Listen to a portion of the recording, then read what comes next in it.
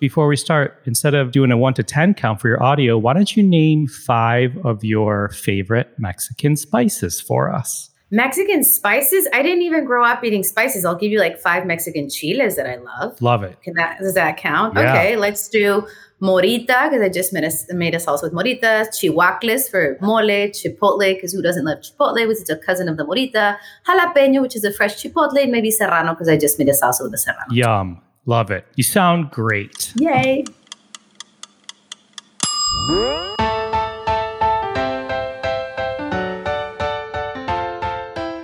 Hey everyone, I'm Cappy and you're listening to Beyond the Plate.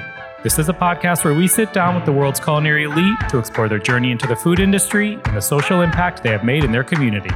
If you're new to the pod, welcome. If you listened before, we're glad you're back. We hope this episode inspires you to cook or possibly do some good today, as these chefs inspire us. And we're grateful to our partners who make this podcast a reality. With that,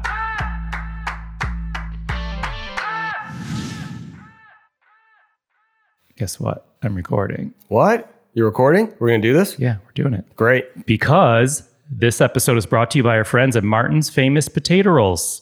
Hi, Ian. Hey, Cappy. Everyone, our executive producer, Ian, is back and has not left us yet. Well, as long as you keep sending me those Martin rolls and bread, I'll be in your life forever, Cappy. You really love those Martin's rolls, don't you? I do. I love the rolls and just the bread. I actually have it for toast every morning. I'm not joking. I have a little tip for you. Really? Yeah. Bring it. Well, I mean, it's what I do. I want it. Which is put 2 pieces in the toaster, get them almost how I like them, like almost all the way done. Take it out real quick, put a little butter on it. I know it seems logical to do this. Put it back in the toaster, but the toaster's done toasting, if that makes sense. Still warm. Yeah. Butter melts perfectly. And then it literally goes edge to edge. Take it out. It just is like the perfect looking piece of toast. And if I don't have it to start my day, it's a terrible day. So have to do it every day. 2 things. One, it's funny you said edge to edge because our former Beyond the Plate guest, Jeff Morrow, has a thing when he makes sandwiches that he says crust to crust is a must. Yeah. So you're going Good edge line. to edge. I like it. Also, are you using Martin's butter bread? Because that may be like double the butter, double the fun. You know, I've seen it on the shelves. I haven't picked that one up yet. We've done the cinnamon one. And of course, I don't know how anyone eats a hot dog or a hamburger without Martin's. So it's a joke in our house that don't bring me a non-Martin's roll for a burger or hot dog. But I'll try the butter on butter. Well, that's not a joke, Ian. You I know. must use it. Here's a little bit more on Martin's, everybody. They are an all-American family-owned and operated company, founded in 1955 and headquartered in Chambersburg, Pennsylvania. We just spoke about family, and what's cool about Martin's is that ever since Lloyd and Lois Martin converted their garage into a small bakery, yes, one of those business stories that started in a garage, they have focused on baking great-tasting products using high-quality ingredients. And their dedication to excellence, quality, service, and family values is what sets them apart from their competitors, and quite frankly, why we love them. They are the #1 potato roll in America, and as I like to say, they can make almost any burger taste better. Also, as you know, it's very important to us here at Beyond the Plate that all of our partners have a strong sense of giving back to their community, and Martin's checks that box. Their mission encompasses more than baking the best bread and providing good American jobs. They also believe in giving back to their community and the world around them. Through volunteering time and donating resources, they support hundreds of charitable organizations, such as food banks, after-school programs, disaster relief, and others that provide sustenance and comfort to people in need, both close to their baking facilities and abroad. To learn more about Martin's and check out some great recipes, go to potatorolls.com and follow them on social media at Potato Rolls. Martin's, we thank you. Thank you. One more thing. We have some awesome Beyond the Plate merch, which you can find a link to in your podcast player or at beyondtheplatemerch.com. Head on over and check out our hats, tees, and hoodies. Again, that's beyondtheplatemerch.com. Enjoy this week's episode.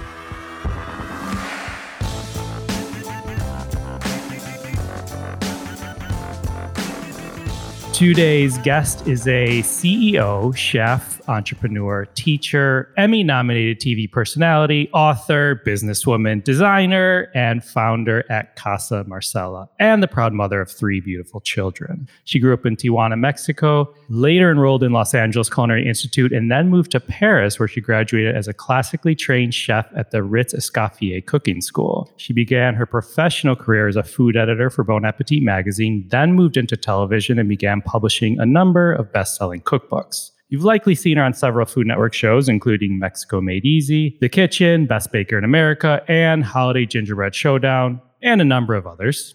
She's currently co-hosting a virtual cooking class with her sister Karina called The Marcella and Karina Show. Please enjoy this episode as we go beyond the plate with a woman who clearly does not know how to sit still, Chef Marcella Valladolid, or por favor, disfruten de este episodio en el cual vamos más a la del platillo con una mujer que claramente no sabe cómo mantenerse quieta, Chef Marcella Valladolid. Dude, that was really impressive. Do you speak Spanish or did somebody translate that and you read it? A little bit of both. I took Spanish for almost 10 years of my life. So it's like a hidden talent. Like I understand it fully and I started to write it out, but then I needed like a fact checker on my grammar. I understand. I only speak French when I drink and I haven't had alcohol in 3 years. So it's been 3 years since I speak French. You haven't had alcohol in 3 years? Yeah, I cut it out of my life. Let's start this off intense. I come from a long line of alcoholics. Fair. I just wanted it to stop with me. It's as simple as that. Interesting. You made other interesting life, health, dietary, if you will. I feel like I've seen you focus on like plant-based stuff too. Yeah, I've dabbled in anything and everything. And that's, I think, why I have such a huge connection with my followers, because I've been really straightforward about an honest journey that has dabbled in like raw vegan, completely plant-based, autoimmune paleo. Like I've tried everything and I've posted about all of it. I love that. Okay. So clearly from your introduction, you've accomplished a lot. And I often ask this question at the end of a conversation, but given the laundry list that I just read, I'm curious, what would you like to do that you haven't done yet? Honestly, I'm just going to tell you the first thing that popped into my head, publish a magazine. Really? That's always been my dream. And and we had this conversation before you started recording, like I can't do Kindles. Like I need books. I'm still the person that buys 20 magazines at the airport because I'm usually at an airport without my kids. And the only chance I'll ever get to sit with a magazine, I'll get all of them and I will read all of them on the plane. And that is like medicine for me. So for me, like every time I'm at the grocery store, there's at least 10 tacos on covers of American food magazines. There's always something Mexican. And there is no Mexican freaking like tortillas outsell bread, man. I think we can definitely take an all Mexican, like after Italian food, it's the most eaten food in America ethically. So I feel like I need that Mexican food magazine. I think it's mainstream enough. And it's been in my head, I swear to God, for 10 years. So someday. I like that. Okay. So we're, of course, glad to have you as part of season 7 of the podcast. And congratulations. Thank you. We like to ask people about we start with their childhood. Their past often helps shape who they are today. So take us back to your childhood, to Tijuana, and how would you describe young Marcella or young Chela? Oh, I love that you said Chela. That's my nickname. That's what my very tight circle calls me. So Cappy, you're familia now. You've been baptized. You're one of us now. So childhood. Yeah, I grew up in Tijuana with my mom and my dad. It's a very unique experience to grow up so close. Okay, so for those that don't know, Tijuana is the first city when you drive into Mexico from San Diego. So for the rest of Mexico, they're like, oh, in Tijuana, you guys aren't even Mexican. You're like half American. Because for those of us that live here and have the luxury of being able to cross the border back and forth, because many people do not. For us, it's a region. There isn't a border. For those of us, like I said, I'm an American born, so I have no issues at the border. It's literally like driving from neighborhood to neighborhood. Like I get in the car now and in literally 14 minutes, I'm in my dad's house in Mexico. Like I'm literally in another country. So for us, it's like, what was it like growing up in Mexico? And it was almost like growing up in San Diego. Like for us, it's like, where are you? New York? I'm in Chicago, actually. Oh, Chicago. See, I don't know the neighborhoods, but if it were LA, it would be like driving from, I don't know, Beverly Hills to Brentwood. That's how close it is. So it's a super unique experience. Like we grow up in Tijuana with access to everything American. But if your family's Mexican like mine, at home, it's like fully obviously Spanish, Mexican food, Mexican experience at the market. So I grew up literally, and then my mom or my parents, but mostly my mom, for us to be able to fully speak English, they would put us in school in San Diego. So we would literally cross the international border every single day to go to school in San Diego. So I would get in the car at 6 a.m. with like my little breakfast in my Tupperware container. We would carpool because this is fairly normal practice for families in Tijuana. Like I would go pick up my friend Miriam and my friend Cookie and my friend Denise and my friend Claudia. My mom would be driving, and then everybody had to have passport in hand. We would cross the international border. She would drop us off in school, probably spend the day in San Diego so she didn't have to cross the border twice, pick us up, and then drive us back home. It's still common practice now. My sister Karina lives in Tijuana now, and her daughter Daniela will cross the border every day to go to school in San Diego. So for many families, this is common practice. It's mostly a private school education because obviously a child that resides in Tijuana will not get access to public education in San Diego, but it's quite normal practice. And that's how I grew up. And for me personally, I think out of all of my friends, and we're a big group, there's like 20 of us, I'm probably the one that has the least amount of accent, which also comes up probably only when I'm drinking. And like I said, it's been 3 years. So my English has been pretty good for the last 3 years. But it's one of those things, man. Like, what do you want to be when you're a teenager? Not different. So for me, like, it was so important to like assimilate, right? So I've really got into the language. I was much more open to having American friends. And when las Mexicanas, like it was a clique and we would sit on our own little table. Like I really wanted to be a part of the culture. And I think that was instrumental in shaping my culinary career because I really wanted to be a part of this culture. But it was like DNA, like to be a part of the Mexican culture. So I feel like I'm literally split down the middle because of that experience. But growing up there was amazing. There were some I remember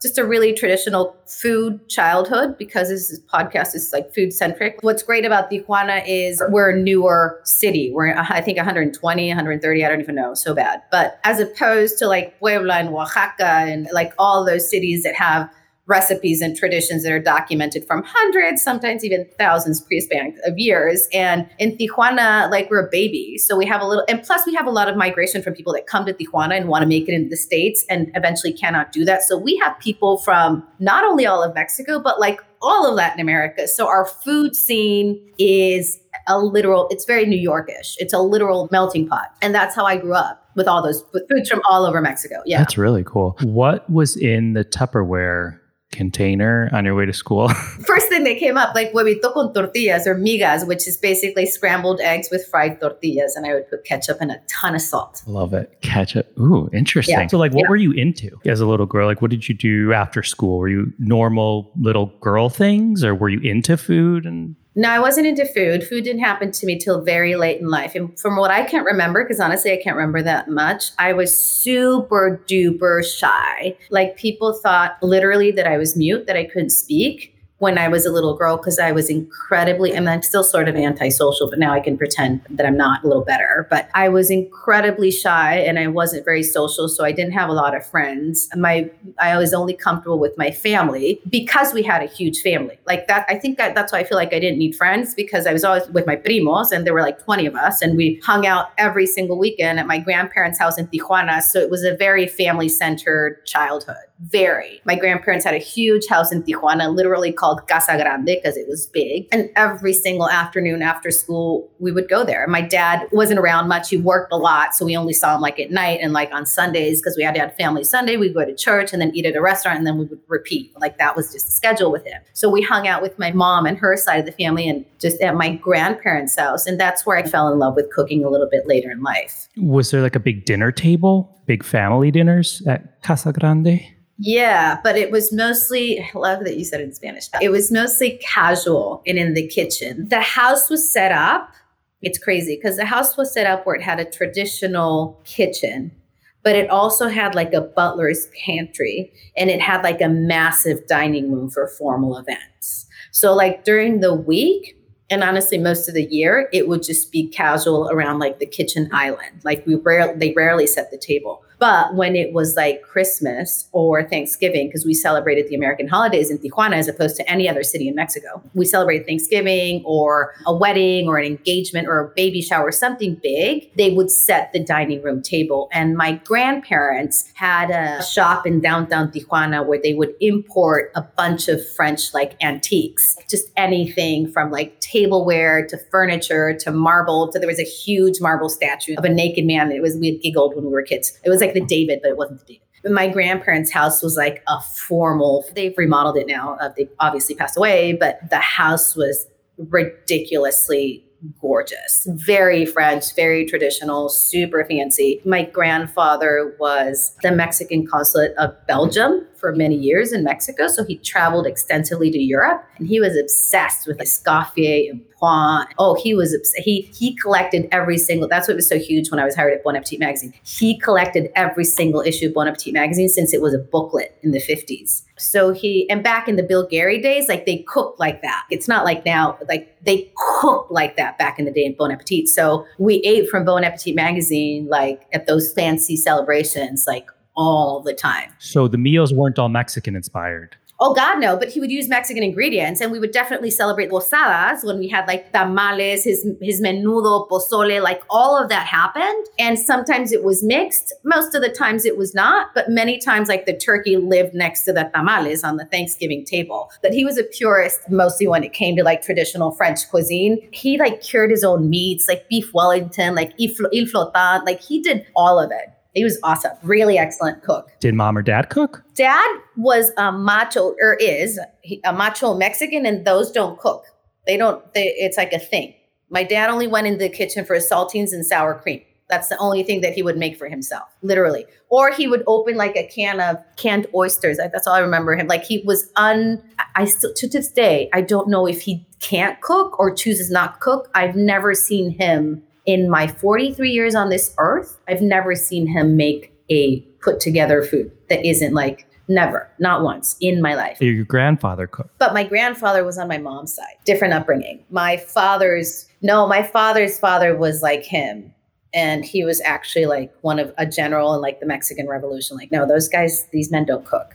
The women cook. Yeah. Interesting. So when did you start becoming interested? Did you ever cook at all as a kid, or did you have any interest? It was a huge part of my life. I think it was just a part of the upbringing. My mom, she had Hep C and thyroid issues and heart issues, blah, blah. So she spent a lot of time in bed. And my dad, like I said, he would starve before he went into a kitchen. So he literally stole the cook from the place where he played golf in Tijuana. His name was Pedro. And Pedro lived with us for 10 years. He's like a family member. Like I still see him.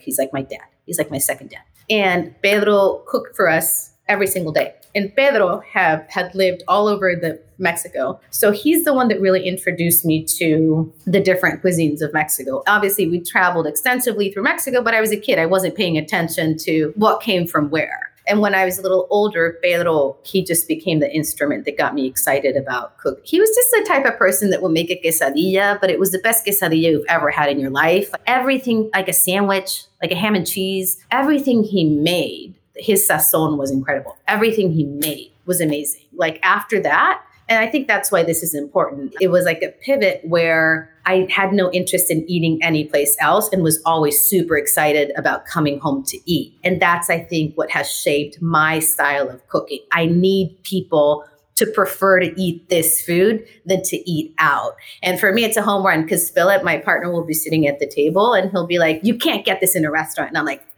home run. This is a good one. And the kids David will say it too. And like, that's just been the goal. And that came from Pedro, that I would literally be out with my friends partying and I'd be like, oh, I want to get home to Pedro right now. That's so funny. Okay, so you mentioned Mama, who's in heaven now. Do you have recipes of hers that help keep you, your family connected to her? Very few. Like I said, she didn't cook that much. She did make a strawberry tartlet that I've cooked a million times on my shows, and it's published in one of my books. And that is literally like, she uses Dream Whip to make. Let's be 100% honest here. And that one is incredible. Like even my friends remember that one. Like to this day, like I'll be invited somewhere and my friend Miriam will be like, can you bring the pie? Can you bring your mom's pie? We had an uncle that would literally cross the border because we had an aunt here in San Diego and my mom spent a lot of time with her later in life. And when she would make the pie in San Diego, my uncle would literally drive from Tijuana to San Diego, like just to eat the tartlet. So that's a big one. Yeah, she made an incredible guava cake. It was mostly dessert, now that I think about it. She made an incredible guava cake because we had a guava tree outside. But of course, she made it fancy because that's what my mom did. She made everything fancy and beautiful. And it was a layered cake with a custard guava filling and like royal icing. And everything she made was just like next level. Chipotle spaghetti, which Pedro actually made, but it was like my mom's. Like Pedro didn't make anything that my mom didn't approve of because she would be in bed, but she would be like, make Chipotle spaghetti. And then Pedro would have to figure out Chipotle spaghetti. And she would like critique it. Oh my God. And she's horrible. She would like, send it back. She was horrible. I love her for it because she was not able to fake something that she's not feeling. I love that. Okay, so after you completed Los Angeles Culinary Institute, I mentioned you moved to Paris. Mm-hmm. Tell us, I want to hear more about that journey and any bumps in the road like throughout that time or memorable moments for you. Oh gosh, many. Can I tell you the truth? I had no interest in becoming a chef. I was an architect in architecture school. In Universidad Iberoamericana, which is a good university in Tijuana, in Playas, south of Tijuana, about 20, 30 minutes. And I grew up in a really traditional, strict Mexican home where literally the plan was you leave here when you have a ring on your finger. So you go from me being in charge to whoever your man of your house is going to be in charge. And even in college, it was very strict. A lot of rules, and 100 different reasons. I literally left and I said, I love you guys, but I'm literally going to let go of my architecture. That's how much I needed my freedom. So I left and I found a job as a hostess in LA in a restaurant. And my mom called and she's like, listen, and my mom was always super supportive. My dad is just old school traditional. And my mom was like, listen, pick whatever career you want. Just like before you go out into the world and tell us that you're done with us and go look for your life, we at least want to give you some sort of education, like some sort of certification, like some sort of something 1 year for, like just pick something. Like we want to release you because it was literally like my liberation with something before you leave. And the prior summer, I had worked with my Aunt Marcela, same name, and she had one of the first and biggest culinary schools in Mexico. She gave me a job and I adore her. She was always like my idol. She's 10 years younger than my mom. So I hung out with her a lot, like literally like at the club. I was with my tia Marcela drinking until 6 a.m. Like we were close, like we hung out. And I saw her create this business and I was a student of hers and then I was an assistant of hers. And I absolutely loved, she's my biggest inspiration in the kitchen, how she had such a powerful command of the cuisine and the culture and how she was able to take people that were so insecure about cooking and turn them into confident women. Is all women. It was 500 women. And I said to my mom, I was so put off by the whole experience of university because of the situation at home. I was like, I don't want to continue I was such a brat. I was like, I don't want to continue my architecture studies. I want to study food. And she was like, great, let's do it. And I was like, thanks, Mom. Were you scared to have that conversation with her? I was scared to have it with my dad, not with my mom. And I actually didn't have it with my dad. It was a few months before I even sat down and talked to my dad after that. Because when I left, I knew it was not going to be like, my mom is fine, whatever. But with my dad, it wasn't going to be an easy break. Like I knew I was risking him not wanting to speak to me or being very upset for a little bit. Eventually he was like, whatever, but it was very hard at the moment. So the deal or the arrangement was like, we will pay for culinary school and we will pay for your housing for the duration of your education. And then you're on your own. God bless. And I was like, yeah, this is an awesome deal. So I was really fortunate. I went to the Los Angeles Culinary Institute, which is a kind of crappy school. Like in the end, like I think the secretary ran away with the head chef who was married and they took the money from like the last generation of students and they had to close down the school and a bunch of kids were left without a certificate. Like it was drama. But right when I graduated, I went and sat at Bon Appetit magazine and they interviewed me and Christine Kidd was a food editor back in the day. And she's like, listen, and I remember her pulling out like my file. I'm looking for a file.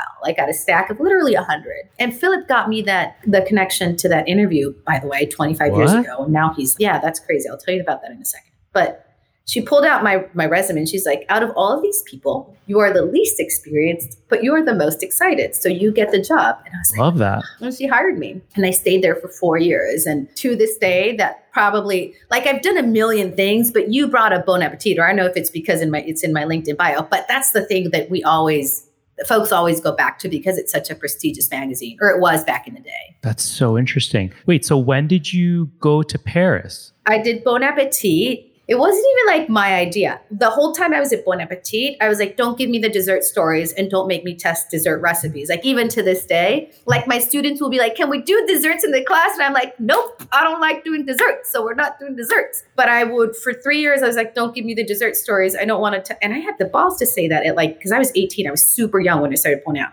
But for me to Christine be like, honestly, like don't give me the dessert stories. I'm going to mess them up. Don't give them to me. And she called me into her office one day and she's like, listen, you have great potential, but you need to be a well-rounded, like whatever you want to be, editor, chef, cook, person, writer. You need to learn how to do pastry. And I called my mom and I was like, hey, I want to go to Paris. You want to come with me? Do you want to put me through like French culinary school? And she's like, you're going to this Scoffier cooking school, blah, blah, blah. Like it was all like everybody else's idea, to be honest with you. And I was like, no, it was my mom's doing. Like my mom just wanted to go to Paris. So she came with you? How long was that program? It was only a summer, but I was there for 4 months. And my mom was like, and I'm super chill. Like I was like, put me in. I don't care if I sleep on the sidewalk. I'm going to be in Paris. I don't care. And she's like, nope, I'm going to get us a little apartment and I'm going to come with you. And I'm going to be there for 2 months. So I was like, dude, yeah, I'm in 100%.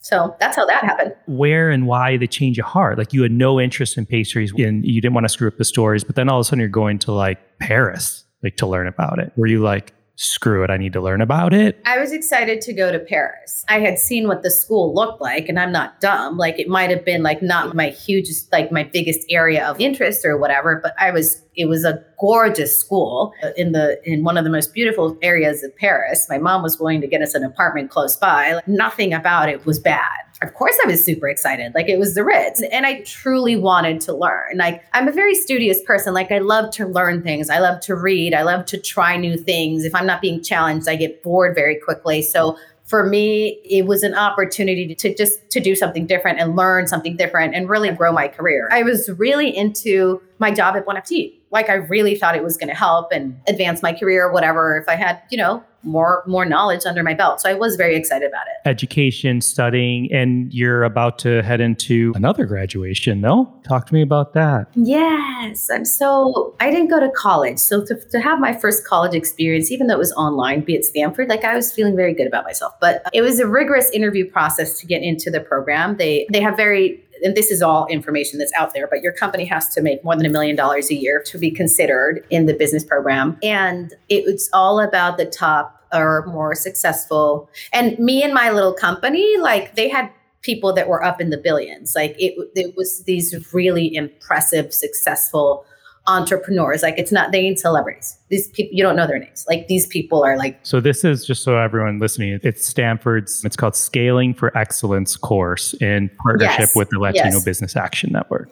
Yeah, LBAN. And it's 7 weeks of intensive. You're basically working on your own business plan. And I was working on mine, which revolved around Casa Marcela Inc. and the stuff that we want to bring to the market, an organic food line and all the other stuff that's currently on the site and the housewares and all the stuff that we're very excited about. But I called Beatriz Acevedo, who's a huge mentor of mine. She produced my first show, but she also created after that one of the biggest, the Me Too. I don't know if not Me Too, like hashtag Me Too, but Me Too, like in Spanish, M-I and then T-U. It's a massive platform, online platform that had all of Hispanic or Latin American content on it. And it was huge. And she ended up selling it. And now she's just brilliant. But anyway, I called her because I needed some advice, like literally crying about something. Because I had an investor and it was a very confusing moment and I needed solid advice from somebody that was very successful. And I call her and she's a close friend and she's like, and it was about scaling the business. And she's like, you need to do this program and you only get in with a recommendation. So she recommended me. And after that, I went through the interview process and I did the program and I didn't even know, like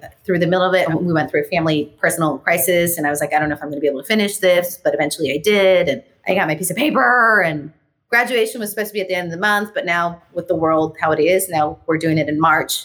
But I'm very excited. Very cool. So my next question I wanted to touch upon was about mentors, but you mentioned her, which is fantastic. I love that. You competed in the Apprentice Martha Stewart version in 2005. How did that happen? I was literally nursing Fal 8 years ago. I was nursing him watching The Prices. I remember this moment in my house in Tijuana with my now ex-husband. Well, he was at work. I was by myself, but I was nursing him watching The Prices. And that's all I did that first year of Fausto's life was watch The Price is Right and nurse him on the leather couch in my home in Tijuana. That's all I did that year. And an advert commercial came up for the casting because they were doing a casting call in San Diego for Martha Stewart. Now, and just like my grandfather collected all of the Bon Appetit magazines, my mom collected every single issue of Martha Stewart. So I grew up with a mom that was obsessed with Martha, obsessed. So I knew Martha well. So I told my sister about the casting call, and I called her and I said, listen, will you watch Foul while I do this? And she was like, sure. And then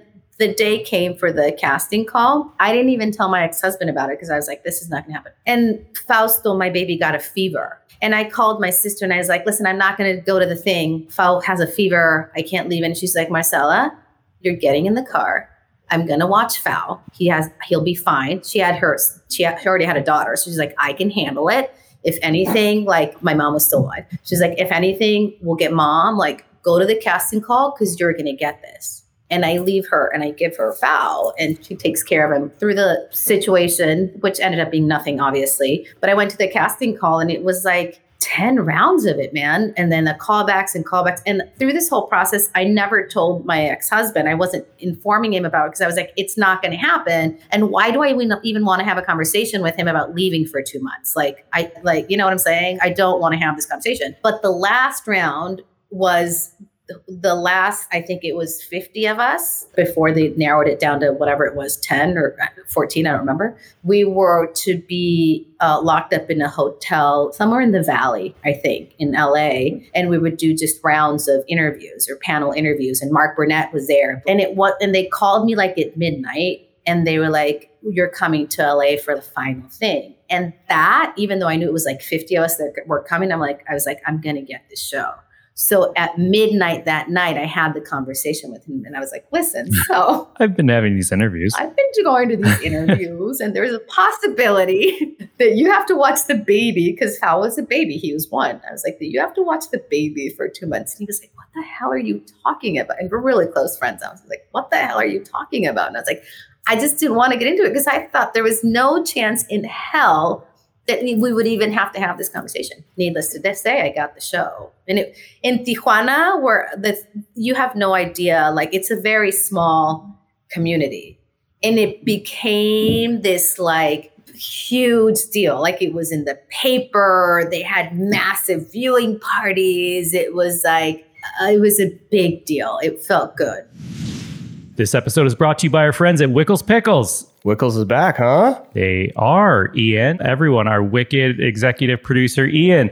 See what I did there, Ian? Wicked. Ian's in Boston, everybody. And funny enough, one of Wickles' lines of pickles is called the Wicked Brine. Oh. Double entendre there with the wicked. It's got to be spelled right, like pronounced, phonetically, if you will. Yeah. Wicked. Have you had the Wicked Brine, Ian? I have not. You must. Okay. It's delicious. Yeah. Because Wickles is still stocked in my fridge ever since last season. I have new jars. But Wickles is a family-run business. Their pickles are made using a 90-year-old family recipe and packed proudly in Alabama. So they have 2 varieties. They both have a custom blend of spices and fresh ingredients. The first one, which I just mentioned, is the original Wicked Brine, which is a little sweet and has some heat.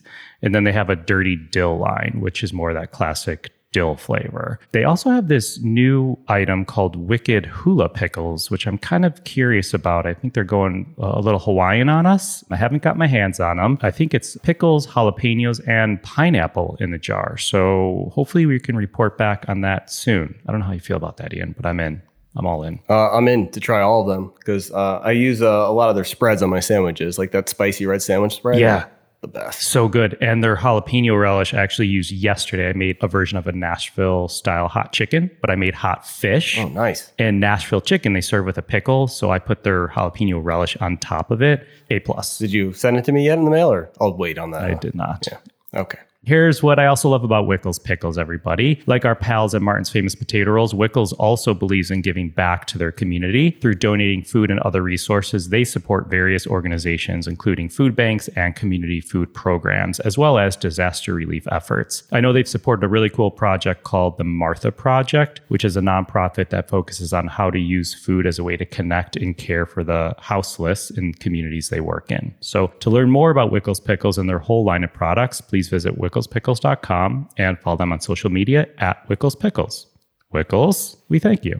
We done. That it? That was good. Any lunch? I'm hungry. My mouth's watering a little bit. Yeah, now I'm starving. Okay, when did you turn or transform from this like shy, quiet person into wanting to try out for this? Like, was there a... No. Yeah, no, this me being comfortable in my own skin is from like last year. I would literally, I'm not going to kid you, I would literally vomit before I did television appearances. I hated it. You're so good at it, though. You're very sweet, but I hated it. But I kept getting callbacks and I kept getting money. And I was just, and you know what I'm saying? And it was my job. Like literally for me, the whole TV thing up until probably the last couple years was a job that I didn't fully enjoy. And that's just my truth. There were moments definitely when I was having fun, but it used to be stomach aches, sleepless nights before television appearances, before tapings. Like it wasn't anything that very hard to get out of. It wasn't an enjoyable experience No. Leading up to it. Did you ever watch yourself on TV like after you shot? Never until recently. I couldn't watch it because I knew that it was a persona. Like never. I could not watch it. And I still watch the old stuff and I'm like, oh my God. Is there anything, granted it was a little while ago, after doing that Apprentice that you learned about yourself? Well, you're always learning. But I think on The Apprentice, something that my sister pointed out on The Apprentice was my first like foray into like, that was like national, like I'd never done anything before outside of like nothing. And I actually on that show, I wasn't savvy about like people watching me. Like I knew nothing. So I actually was Marcella in that show. And if you find those clips, like I'm very shy and very introverted. You don't even know I'm in the show until like episode 6 because I flew under the radar like you have no idea. But you made it pretty far, right? Oh, I came out third. I made it all the way to the end. But the thing for me is that, and I realized this as naive and young as I was, that 90% of the people that were there wanted to be on TV. They were very excited about the TV opportunity. I could not possibly care less on TV. I wanted a job with Martha. That was the prize, a 1-year deal at MSLO. I remember like crying in the bathroom because I wanted to go home and see my son. And the producers were like, can you cry on camera? And I'm like, no, this is not fun for me. And then I remember, what was his name? One of the producers who's still a friend of mine. I can't believe I blanked on his name, but I remember him knocking on the bathroom. He's like, you cannot cry in the bathroom. And I'm like, can I just have 5 minutes to cry in the bathroom? I hated the whole process, but I really wanted to work with her. Yeah, interesting. What 3 words would you use to describe yourself? I would say resilient for sure, stubborn, and hardworking. And how do you handle challenges in your work environment or career? Gosh, how do I handle challenges? I think very, ¿cómo se dice en inglés? I think the word is like pragmatically. Like I separate myself. I'm very good at detaching emotionally from things and people. That's not easy. Some people see it as a flaw. I see it as a gift. I can be very cold when it comes to like work stuff. So I can very easily detach myself emotionally from a deal not being good or being turned down for a job or not selling out on like whatever. It's very easy for me to detach myself emotionally and be like, next. So I think I don't let my heart get too much in the game, which is really hard because when they're passing on you for like TV gigs, they're literally passing on you. They're not passing on like your cake. They're passing on you. So I've gotten good at like emotional detachment when it comes to anything that doesn't go well with the company or myself. I mean, this is me personally speaking. I feel like that's like not easy and a good thing in a way. I have a mentor in my life who, whenever I bring up like something in my work or career, like one of the first things they always say is like, remove your emotional attachment to it. I'm very good at that. I'm very cold when it comes to like when people are like, we can't for the show, I'm like, okay, good, thanks. Like, don't explain it. Like this, you know what I'm saying? None of that stops me from continuing to move forward. And I think it's also, I've done a lot of like internal work, a lot.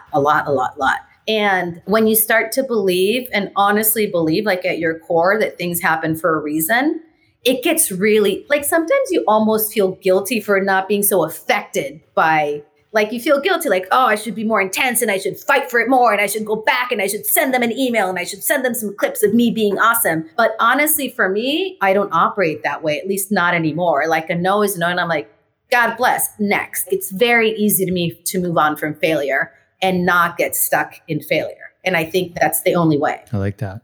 What motivates you every day? What motivates me every day, like in terms of personal or career? Because they're different. Maybe both. Personal, it's gotta be like, I think I realized in the last couple years that I don't need to work on my kids for them to be okay. I need to work on me for my kids to be okay. So that motivates me in terms of the decisions that I make, in terms of what I do with my time, how I manage self-care, what I read, what I listen to. Like, I'm motivated constantly by being a better me, because when I'm in a good place, all of a sudden their issues disappear. So it's a little nutty how that works. I don't know if it's energetic or what I'm projecting, or my filter changes if I'm in a good place, but I'm just unable. If I'm having a really good day, like, I'm unable to see like when something is amiss, which makes me chill more as a mom, which makes them chill more. And it's just like this kind of domino effect. So my motivation is to be a better person, because it makes me a better mom to my children and a better partner to Philip. And in work, the motivation has always been the same, which is to show people, and this is so general, but like to show people how awesome Mexican is. And I think that's just always been the goal. There's so many stereotypes, and there's so many misconceptions, and there's so many super cheesy approaches to food and culture and everything. That's the motivation. Fantastic. Is there a piece of advice or a lesson that your mother gave to you that you pass along to your kids? Not that she verbally, like, we got a lot of that from my dad, but from my mom, I could easily tell you that what I absorbed from her that I'm barely getting into now is just being unapologetic about who she is. Because my mom was that person, which for us nowadays is, or me being on the US side of the border, is like, it's very easy. But now that I remember my mom being in a small town where that's difficult, there's gossip and it's a small community and everybody knows everybody, blah, blah, blah, blah, blah. And now I look back and I can see the courage it took for her to say, I'm going to do things my way, in terms of my relationship, in terms of my kids, in terms of how I raise them. And I think that was instrumental in me and my sister Karina and my brother Antonio to being successful in our lives, is that we had a mom that was just constantly, that she wasn't projecting on us what most Mexican moms project on their kids, because that can be very heavy. Interesting. You mentioned Mexico and its culture and whatnot, and representations or misrepresentations. And I know you have a strong point of view about Mexico, its culture, its cuisine. Are these important factors you consider when you make a decision for yourself and your business or your brand? Oh, 100%. 100%. Like everything we're doing, for example, with the Casa Marcela, you know how immense, like how much easier it would be for me to make stuff like in China or in, you know what I'm saying? Like there are rules that we follow here. There's a mission, and it's everything has to be made in Mexico. Everything has to be made ethically. We definitely want to find products that can be mass produced, but it has to be done in Mexico. It has to be an accurate representation. If there are artisans or makers involved, they have to be given credit. There are definitely rules that I have set for myself and standards that I've set for the company that really show Mexico for what it is. But at the same time, and I've said this to my public before, is I don't want the pressure of being a representative of Mexico, because what I bring forth in my company and Casa Marcela and all of the products are a representation of me and my aesthetic. Like I have no interest in being your ambassador, or I have no interest in, because that's too heavy a weight to carry. There's too much tradition and there's technique. Like I don't want to be in charge of the person that brings you Mexico. I'm actually bringing you, which is entirely different. I'm bringing you Mexico through the Casa Marcela filter. And those are two entirely, I think, different things.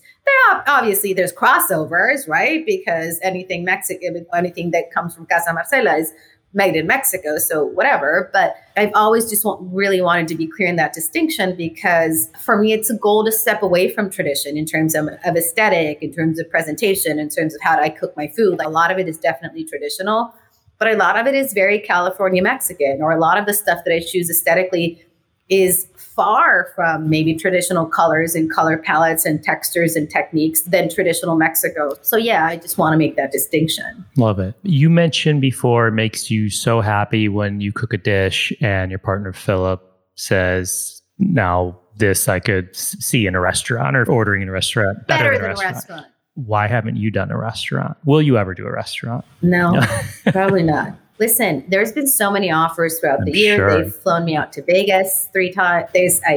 It's constantly popping up. And the rule was, before Philip and the babies, I swear to you, I said this for 15 years, or no, how many? 12 years. I will consider a restaurant when Fao goes to college. because I know what it takes to own a restaurant. And then I had 2 more babies. So by the time those 2 babies go to college, I will be senile. The only way I would do it, and Philip and I dream about this all the time because he likes to cook more than I do, which is the irony in all of this. Oh my God, he's an excellent cook. Excellent cook. The kids love it when he cooks more than when I cook. Like, he is an excellent cook. But another dream other than the magazine that we've talked about before, like in my mind, I take over an historical home here in San Diego, either Chula or downtown or one of the neighborhoods I love.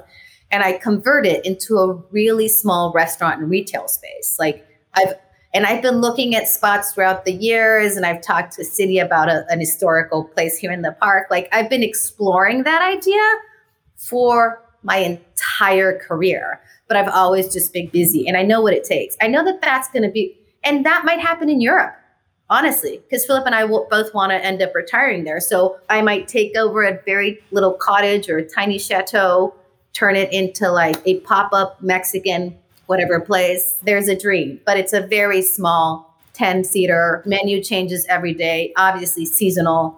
The cheese comes from the goats outside, sort of thing. Love it. Tell me about more about what you've been up to. We've heard a lot about what you've been up to during the pandemic, but more specifically, I'm curious about the whole Marcella and Karina show. Listen, that whole thing was just like a way for us to keep, or for me to keep my sanity during the world coming to an end. And we did a live one day, and I cooked chicken, Jacques Pepin recipe where he flips the chicken on its side to keep it super tender. And I did it with my sister, who's like my dad. Like, she can't put cereal together. That's how bad her cooking skills are. And we got such a huge response from the live, and the whole pandemic, Philip was like, or not the whole, but the beginning of it, he was like, you should do online class. And I'm like, no, I'm too cool for school. Like, I'm not going to do that. But we saw like his yoga teacher move his operations online, and we did the math, and we're like, this guy's making more money now than he ever made in his life. And there's no overhead costs, because what was he paying in rent in Brentwood? And now he's got 100 students per class.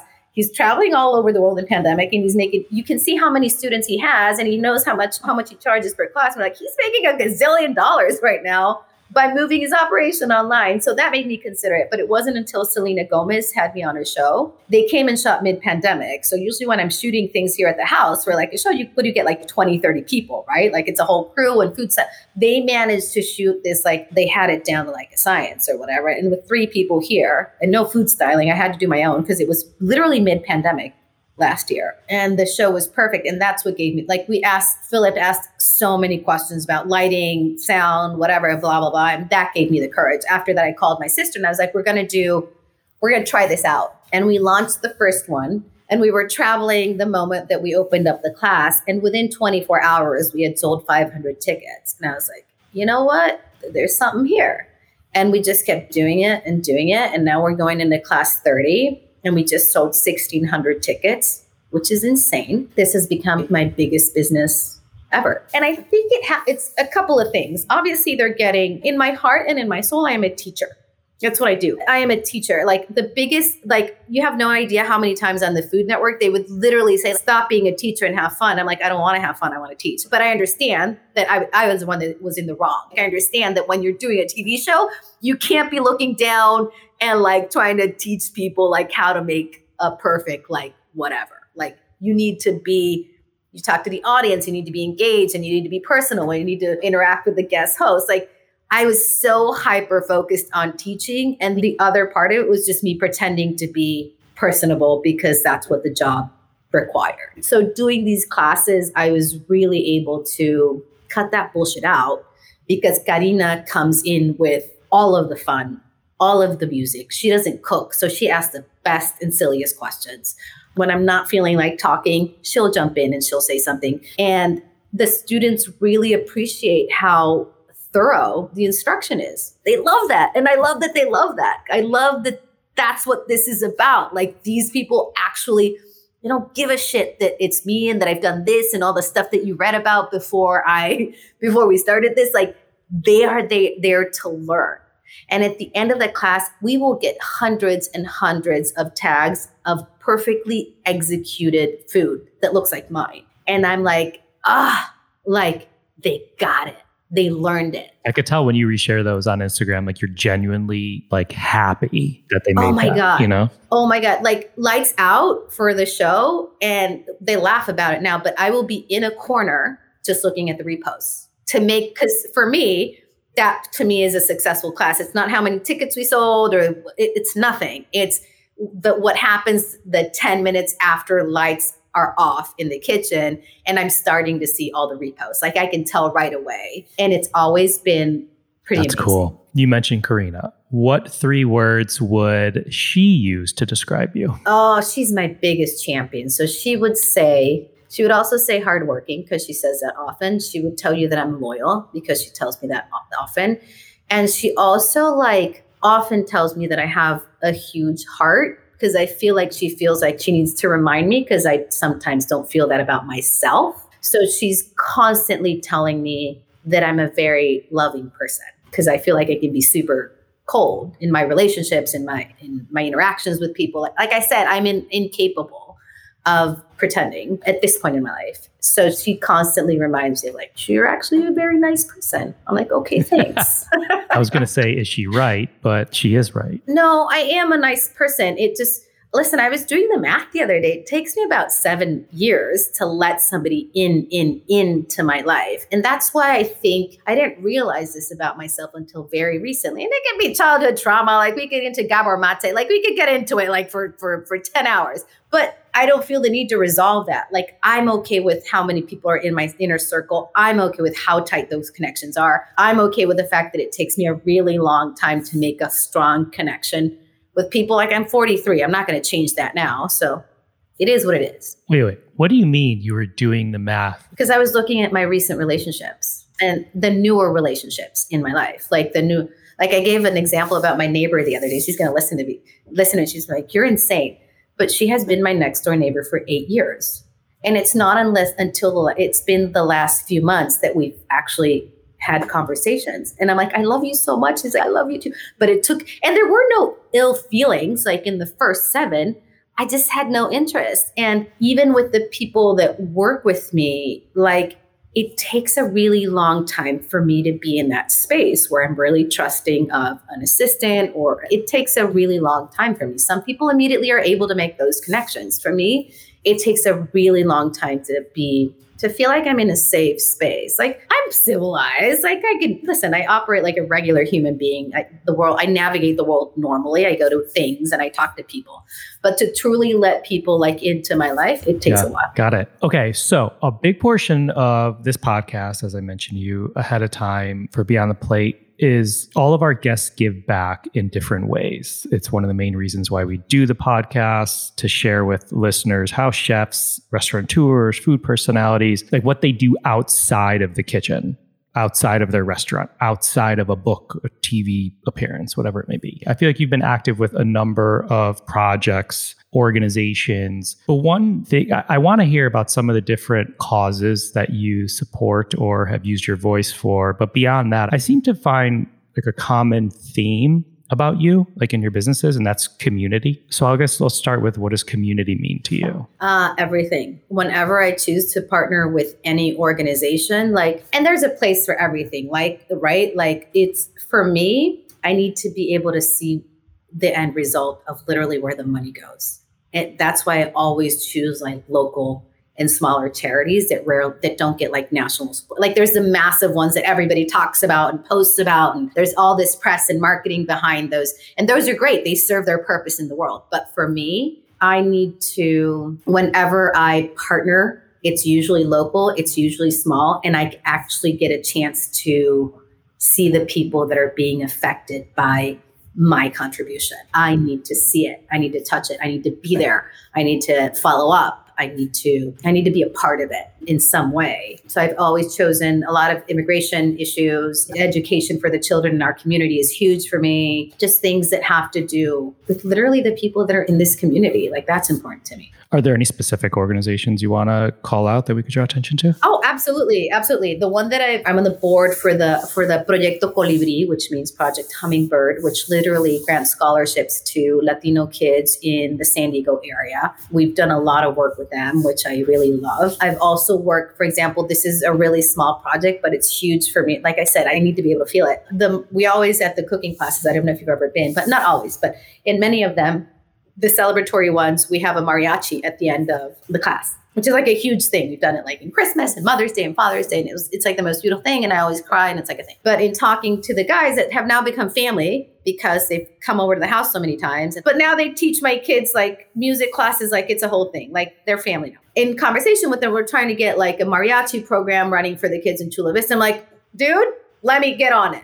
And we did a couple charity events for them and they got a whole bunch of money and now they're buying instruments. Like that's the sort of thing that brings me joy. Like I said, of course, it's so important to, if you've got the money, write a check for that massive foundation. Like there's a lot of work to be done in the world. But for me personally, it's those smaller organizations. So the mariachi program in Chula Vista is important to me. Proyectos Colibri, which is done in conjunction with the Mexican consulate in San Diego, is a huge one for me. This is About Humanity, which is a much larger organization. I've done stuff with them in the past that deals with immigration issues across the border and separated families and all of that. So those are the three big ones, I think, that are on my radar right now. That's awesome. I love that. And I love hearing the different causes and why our guests align themselves with them, because I think it's hugely important. I think there's a ton, thousands of guests, potential guests, chefs, restaurateurs, managers, cooks, whatever. And like a lot of people ask me, they want to get involved and they don't know how to get involved. And you may not have something that you're super passionate about today, but you may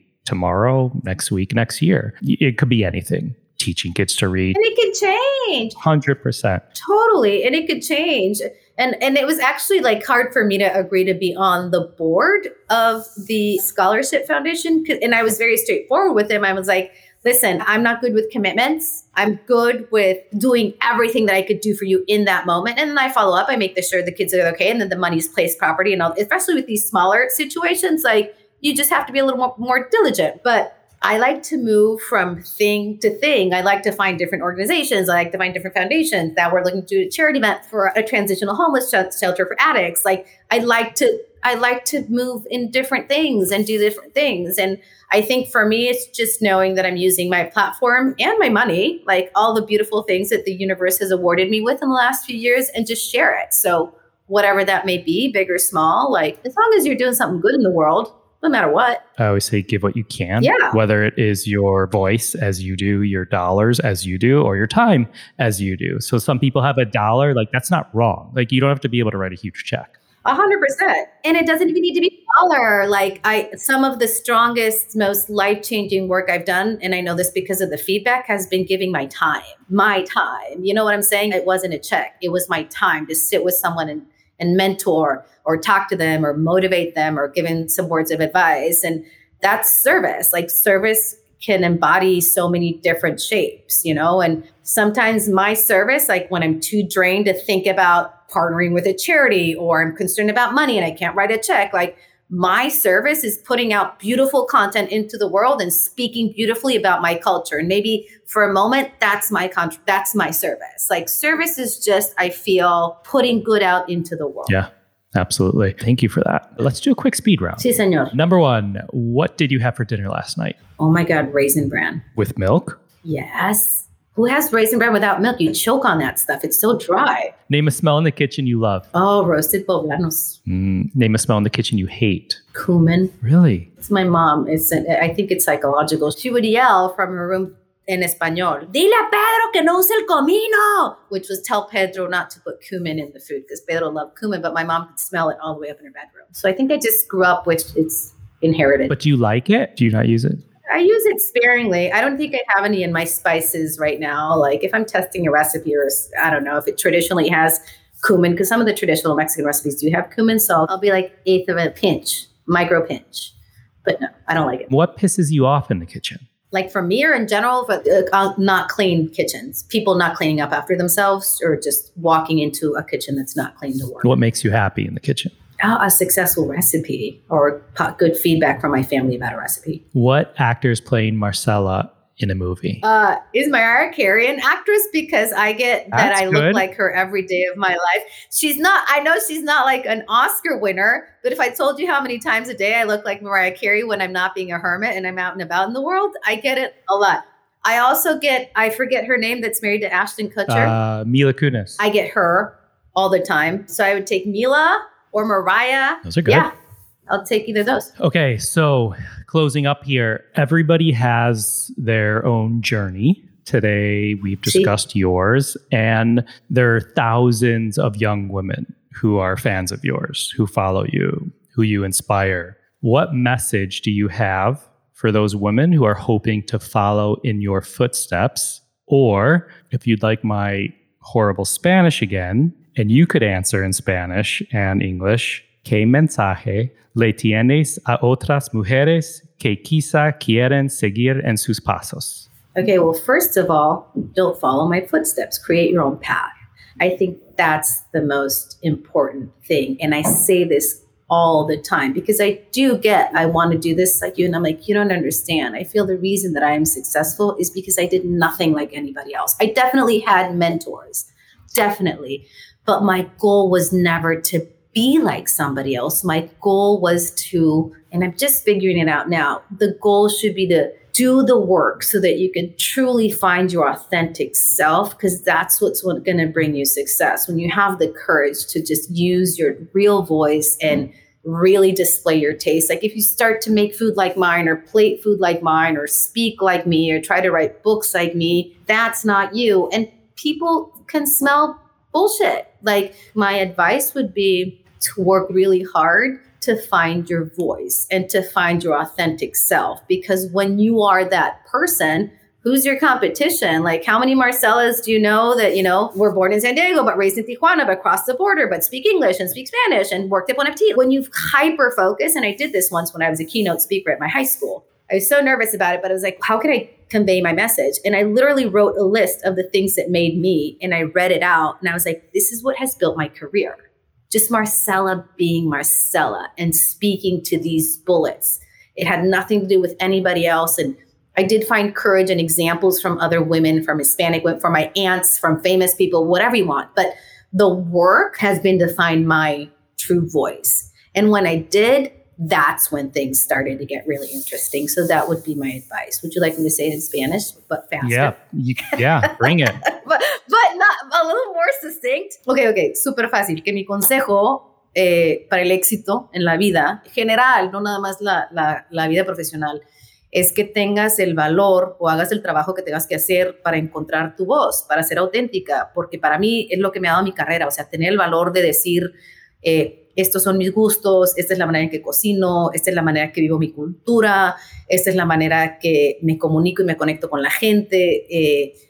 Luchar y hacer el trabajo para encontrar mi autenticidad es lo que me ha dado mi éxito, sobre todo en los últimos 2 años, que es cuando he tenido más éxito, tanto emocional, económico, de trabajo. Los últimos 2 años han sido como ninguno de mi carrera, pero también han sido los últimos 2 años donde más he sido honesta con quién es Marcela. Entonces, ese sería mi consejo. No busques seguir mis pasos. Busca crear tu camino. Love it. Thank you. This was fantastic. You're welcome. Love it. And I love It's nice to see you. When did I see you I was last? trying to think of that too. I don't even know. You came through Chicago, but I wasn't here when you came through Chicago. Well, you look exactly the same, Cappy. You're like the Mario Lopez of food. That's funny. This was great. Thank you. Keep kicking ass out there with everything. It's so fun to watch. Well, God bless. Thanks again to Chef Marcela Valladolid. Find more on her at casamarcela.com. To learn more about Proyecto Colibri, Project Hummingbird, go to macproject.org/colibrimx. That's maacproject.org/COLIBRIMX. We'll also share a link to those websites in the episode notes and at beyondtheplatepodcast.com. Find me and keep up to date with this podcast across all social media at On Cappy's Plate or go to beyondtheplatepodcast.com. Beyond the Plate is also on social at BT Plate Podcast. This episode was produced by myself along with Ian Cohen, Joel Yetton, Sean Petrosian. Our digital media producer is Sarah McClellan Me. Our music has been composed by Goldford. Find him at iGoldford. As always, special shout out to my wife, Katie. If you have a moment, we'd love and appreciate it if you could rate or review and subscribe to this podcast on your listening site of choice. Don't forget to join us next Wednesday for an episode of Beyond the Drink, our companion podcast to Beyond the Plate, brought to you by our friends at One Hope Wine. Thank you for listening to Beyond the Plate. I'm Cappy, and remember, there are never too many cooks in the kitchen.